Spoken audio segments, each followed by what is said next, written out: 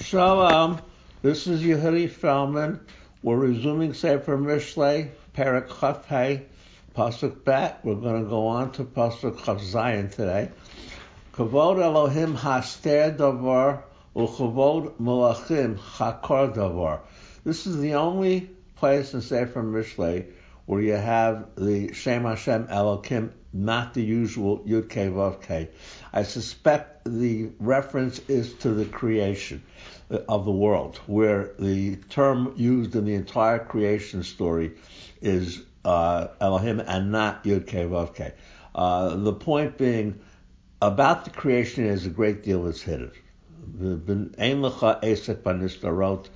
look above you, don't look below you. But what Malachim do, that's human beings, and that should be thoroughly investigated. It's better for everyone concerned, for the government, if the eyes of the people are watching every single thing the government does. Shamayim larum, va'aretz la'omek, v'leiv Malachim ein cheker. Again, a creation reference, as high as the heavens and as deep as the depth of the earth.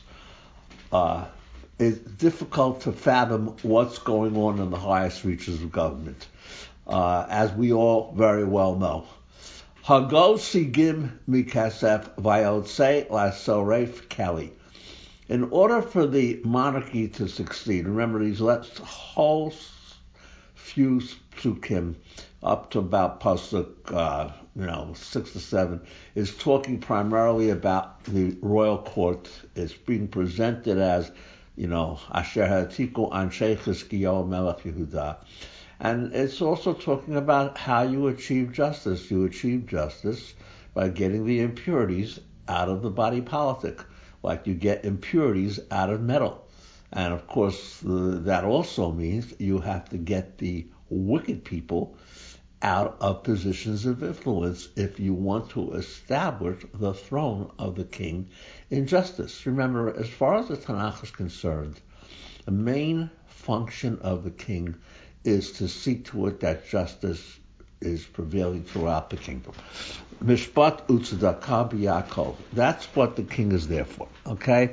The king is there to see to it that the poor are not oppressed, that the widows and orphans are properly taken care of.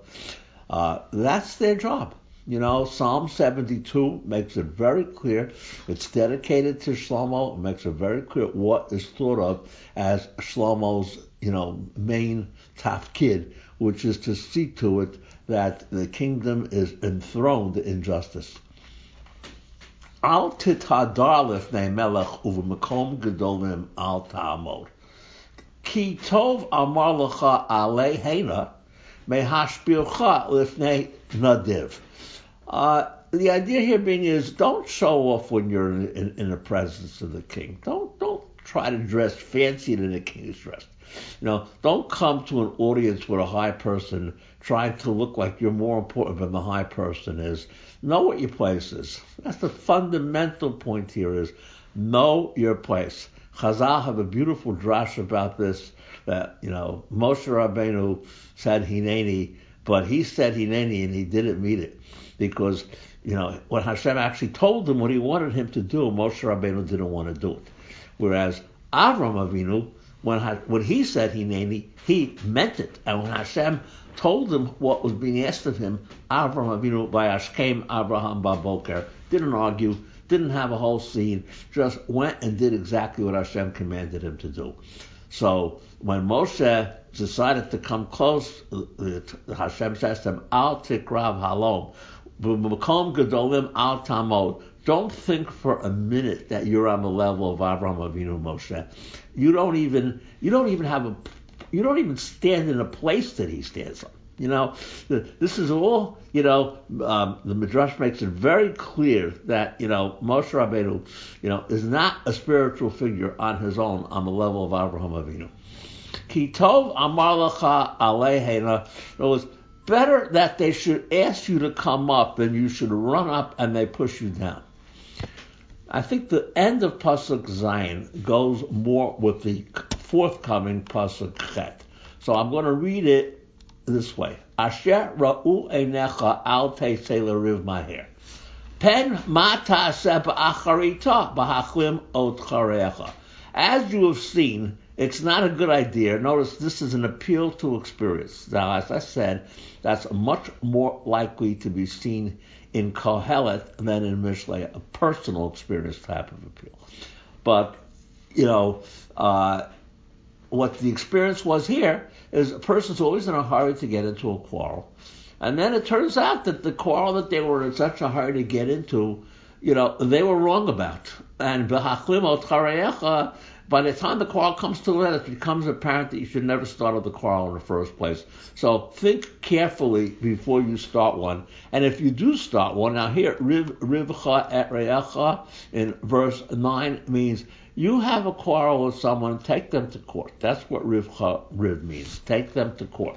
If you're going to have a quarrel, go to a place where it'll be settled properly, but don't use sod acher. Don't reveal someone else's private information in order to get yourself, what you think is to the right in the quarrel. It's one of the things Mishle is very, very strong about is nobody should ever give away someone else's private information, even if they think it might reflect better on the person whose information it is. If they don't want it publicized and you publicize it, that's rechila. Furthermore, pen yechastecha shomei. I notice the same format as in verse 8. V'dibatcha lo tashuv. Here the word chesed clearly means shame, like it did in chapter 14, verse 34, and does in, when a brother and sister have intercourse in Vayikra. Chesed hu, meaning this is a shame. Okay? You're the one who's going to end up being shaming. And furthermore, your dibah, which is the bad things you said about a third party, you're not going to be able to take back. It's sort of like what Yosef did with his brothers. Vayaveh Yosef at dibatam ra'ah el avihem. That was not smart. Yosef ends up being the absolute prototype of a chacham. But he doesn't start out that way. He has no business saying Lashon Hara about his brothers. And furthermore, he has no business boasting about his dreams of glory to his brothers. But he learns from his experience. That's what a chacham is, a person who learns from their experiences. Now comes the pasuk that Rashi made very famous in his Perush on Sefer Bereshit towards the very beginning. Tapuchei zahav b'maskiot kesef davar davur al ofenov. Apples, golden apples in silver showpieces is a phrase well turned, but it also could mean something properly said. So Rashi uses this mashal in his Perush on Vayishma'u et Kol Hashem Elohim b'talech bagam meruach hayom. Now remember, Rashi does not have a formal introduction to his Perush on the Torah. So the closest thing you have to this is when in that pasuk he says, Rabotenu darshu, all kinds of things, va'ani bati lefaresh et hamikra al pi pishuto. And then he goes on to say, davar davur al ofanav. In other words, one of the things that really, sticks out about Rashi's Perush is that he doesn't use very many words, but whatever the words he uses are hit right to the point. That's why Rashi wrote the greatest Perush that was ever written on Tanakh, and nobody has ever been able to come close to his achievement. Because and why all the other people who wrote Perushim afterwards are essentially, like a ship going in the wake of another ship.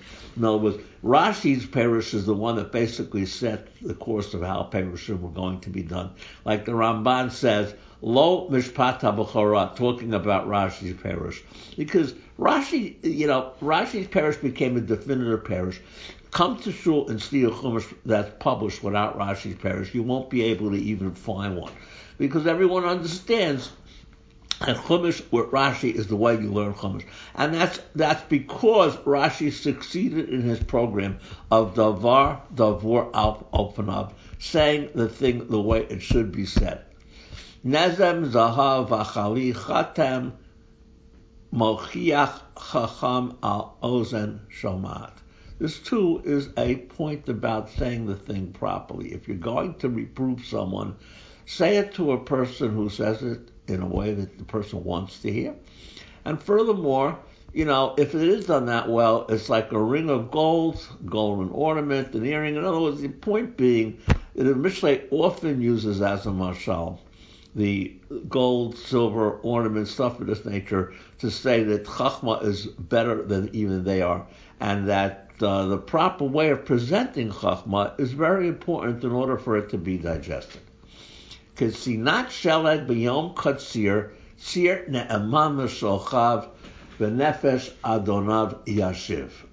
This pasuk ends a parshiya, and furthermore, it starts a seder in Sefer Mishle. If you look in your Koran or Choref Tanakh, you'll see on the side column either a samach, meaning seder, or a number of a seder. So this pasuk obviously is pretty central in terms of the way the Masorah sees Sefer Mishle. You remember, in the entire section Mishle Shlomo, the 375 verses, from 10 to 22, I think they were all together maybe 2 or 3 parshiya breaks.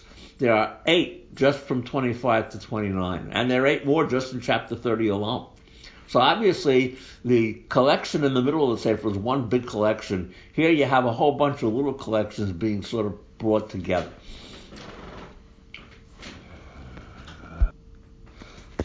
Like the snow-cooled drink at harvest time, so is a dependable ambassador to the person who sends the ambassador, and he brings the spirits of the sender back to life.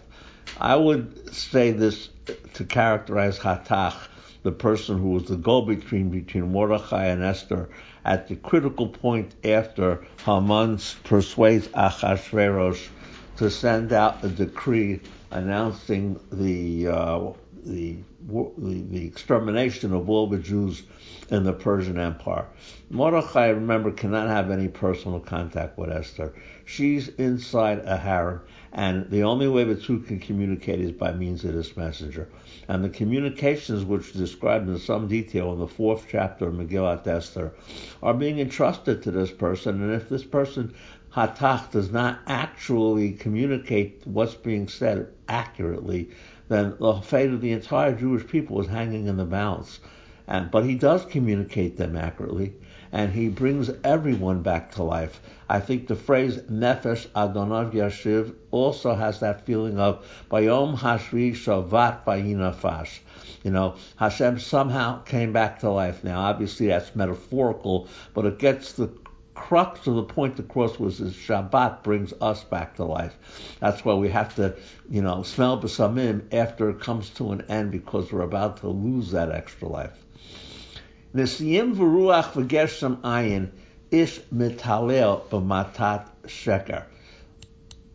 When a person boasts of a contribution that they don't eventually make, or they have no intention of making, it's like the clouds come to promise rain, and then there never is any rain. Now, remember, in Eretz Yisrael, rain is a blessing, and it's prayed for all the time. Nobody in Eretz Yisrael ever says, "Oh my, it's miserable, it's raining." Rain is what keeps, the crops going, and it's something you pray for, so that if it looks like it's coming and then it doesn't come, it's a terrible disappointment. But be'erach apayim yefuteh katzin ulashon rakah tishbar gerem. Lashon is basically the tongue, and the point here being with the tongue, which does not have a bone in it, is it can talk a person who basically wants to do one thing and to do something else, because that's the nature of human existence. The right words will win over people. Through forbearance, a ruler can be won over, and so too, the soft tongue can basically cause someone who's made up their mind to change their mind. Devash matzata echo dayeka pen tispa enu vahakeoto, or vahaketo. In other words, if you happen to run into some honey. Now again, in Tanakh there's two types of honey. The usual type of honey is honey that comes from a palm tree. But once in a while people encounter honey from a beehive like Shimshon did. When you find that, which means you didn't look for it, it means you ran into it. The word matzah also has two meanings. One is to find something that you were looking for, but the word matzah could also mean just to encounter. By Ehu ish v'hinei toeh b'sadeh. Was Yosef being looked for by that person? No, they ran into each other. So here it means if you happen to run into some bee honey, go help yourself, but don't take so much that you want to throw it up. Now, again is a third word that has two meanings, sova. Sova could mean to have your full of something in a sense of something pleasant. But it also could mean I'm stuffed to the point that I can't have another thing. Now, for example, when Hashem says, Savati olot elim, that means I've had enough overstuff, please stop, I want to throw it up. Whereas when in the Tanakh says a person is Savai Yamim, it doesn't mean they want to die. It means they've lived a long and happy life. Hoker raglecha mi beit reyecha pen yisba akcha useyecha. The same exact word. Again, the idea is make sure that your visits to other people are dear. Meaning you don't make too many of them, because if you do, the person who you're making the visits to is going to get fed up with you and hate you. Meifit v'cherev v'chetz shanun ish onev rehu eid sheker. Going and testifying falsely against your neighbor or saying bad things about your neighbor, is the equivalent of shooting arrows into them or a sword into them or hitting them with a hammer. Meifit probably means the same as mapetz, which is a word that's used in Yirmiyahu as a substitute for patish. And, chetz is a word for Lashon Hara and Tehillim as well. The idea being, what's the problem with Lashon Hara? The person who fires the arrow that may not even, be close to the person who's the target of the arrow. In other words, the problem with Lashon Hara is it gets out into the air like an arrow, and then you never know where it's going to hit, okay? And the person who, where it does hit may not even be the person who's the target. So, that's the idea basically here is watch what you say. Be extremely careful when you think before you talk rather than the other way around. Shein ro'ah v'rega mo'edet miftach boged b'yom tzara is similar to the mashal about the siyim beruach the geshem ayin. If you're depending on something to be your refuge in a time of trouble, or someone, and that support is not there, then it's like a rotten tooth or a leg it doesn't really support you. From ma'adati, that means I tripped. In other words, the point being that don't tell people you're going to be there for them when you're not there for them. One of the most, I think, really turn-off practices is when people say, if there's anything I can do, please call me, when they have it's not the slightest intention of actually doing anything, and they really don't want the other person to call them. Ma'adeh beged b'yom kara chometz al neter v'shar bashirim alevra. A person who sings songs and starts playing music to try to soothe another person who basically, let's say, is depressed because of something terrible that's happened to them, like let's say Eov, is just inappropriate. It's like wearing clothing that's inadequate on a cold day, or a term of vinegar on natron, which is, let's just call vinegar on a wound. Okay? It's enough to say it's inappropriate, it doesn't help, it makes things worse. Now, again, this is talking about if the loss that the person has had is such that something like music is just totally inappropriate. It doesn't mean if a person is just down and out. When Shaul was down and out, David's music did help him. But Shaul was down and out because of something that wasn't really objective. It was more a mood issue. Whereas Eov has something objective. And any person who's sitting Shiva has something objective. Okay, new parshiya. Im ra'ev sona acha ha'achilehu lechem b'yim samei hashkehu mayim ki gechalim ata chote arosho v'Hashem yishalem lach. This is a utilitarian mashal. Do the right thing. If your person who's an enemy of yours is hungry, give them bread to eat. They're thirsty, give them water to drink, because it's the equivalent of putting live coals on their head, and Hashem will pay you back for the good thing you're doing. Now, that could also mean that the person who is not your friend is going to be so surprised by the fact that you do this that they'll lose their enmity towards you. Either way, you'll notice Mishle's entire way of approaching life is more a practical, utilitarian way. Do the right thing because it pays off. That's not necessarily the way the Tanakh as a whole takes it. Tanakh will not go along with a statement like crime does not pay. Okay, Tanakh would say crime is wrong. Okay, whether it pays or not. But Mishle has this approach which often will say things along the practical lines of, you do the right thing, Hashem will always see to it that it comes out right for you. And if you do the wrong thing, Hashem might end up frowning on you. So don't be happy, let's say, at your enemy's downfall. Pen yireh Hashem, and he'll get angry at you. Ruach tzafon techalel geshem upanim nizamim l'shon seter. Okay, the subject here is l'shon seter, secrets, things that people talk about in whispers, and talking behind people's back.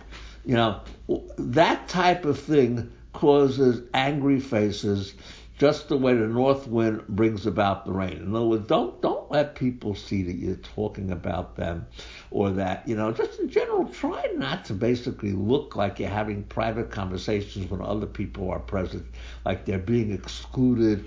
It causes people to feel left out.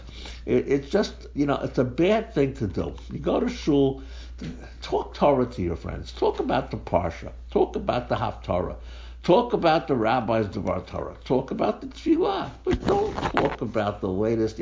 All that kind of stuff always ends up causing problems.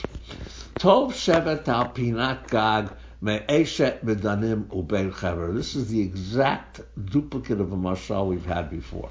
So the question comes as to why do we have in this collection, Mishalim, that we had in other collections, word for word? Answer. Number one, they're sometimes put in different contexts.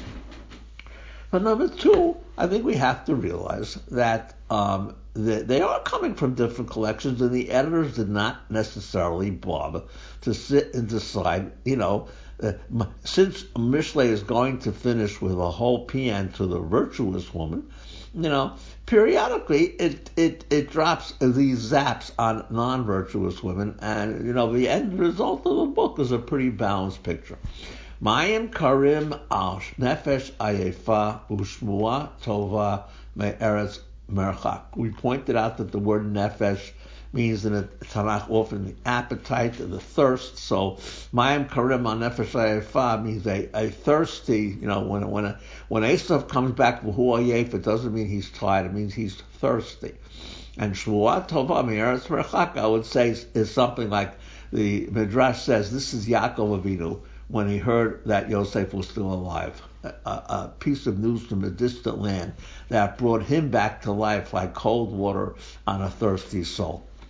Ma'ayan near Notice that the first pasuk, 25, talks about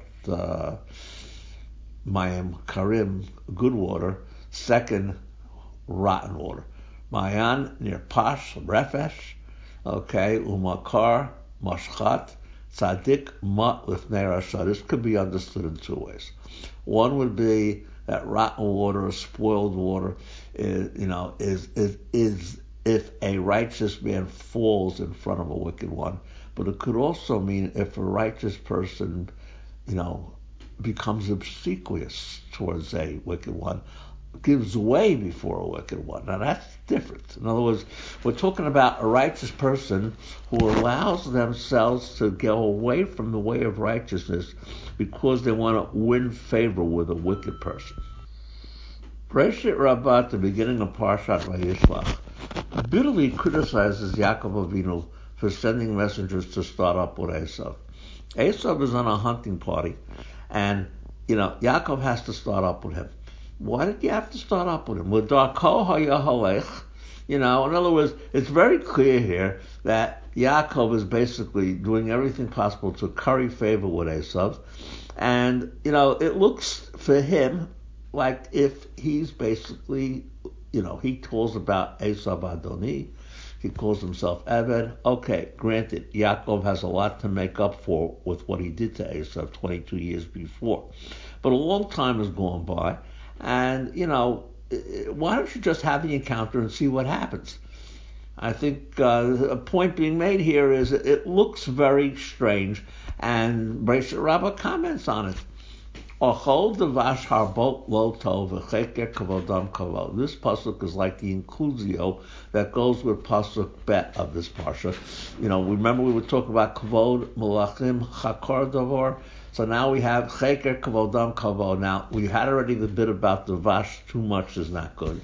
But the second half of this verse is what causes the difficulty. Just what does it mean, and how does it fit with the first part of the verse? And if you refer it back to pasuk bet, then there's no problem. It's not good to have too much honey, but it is good to work out things like kavod malachim, to chakor them, to make sure that the work of the government works out properly. However, the Midrash and some of them Mefarshim have a good time with this second half of verse 27. And I say, read it as if it said, V'cheker kibudim mikavod, or cheker kavod mikavod, meaning, kol harodef acharei hakavod, hakavod baracha mimenu. Don't look for kavod. Okay. We are done. We're going to take verse 28 and attach it because I think it works better as an introduction to chapter 26 and 28. And tomorrow, 26. And tomorrow we're going to do chapter 26. Shalom.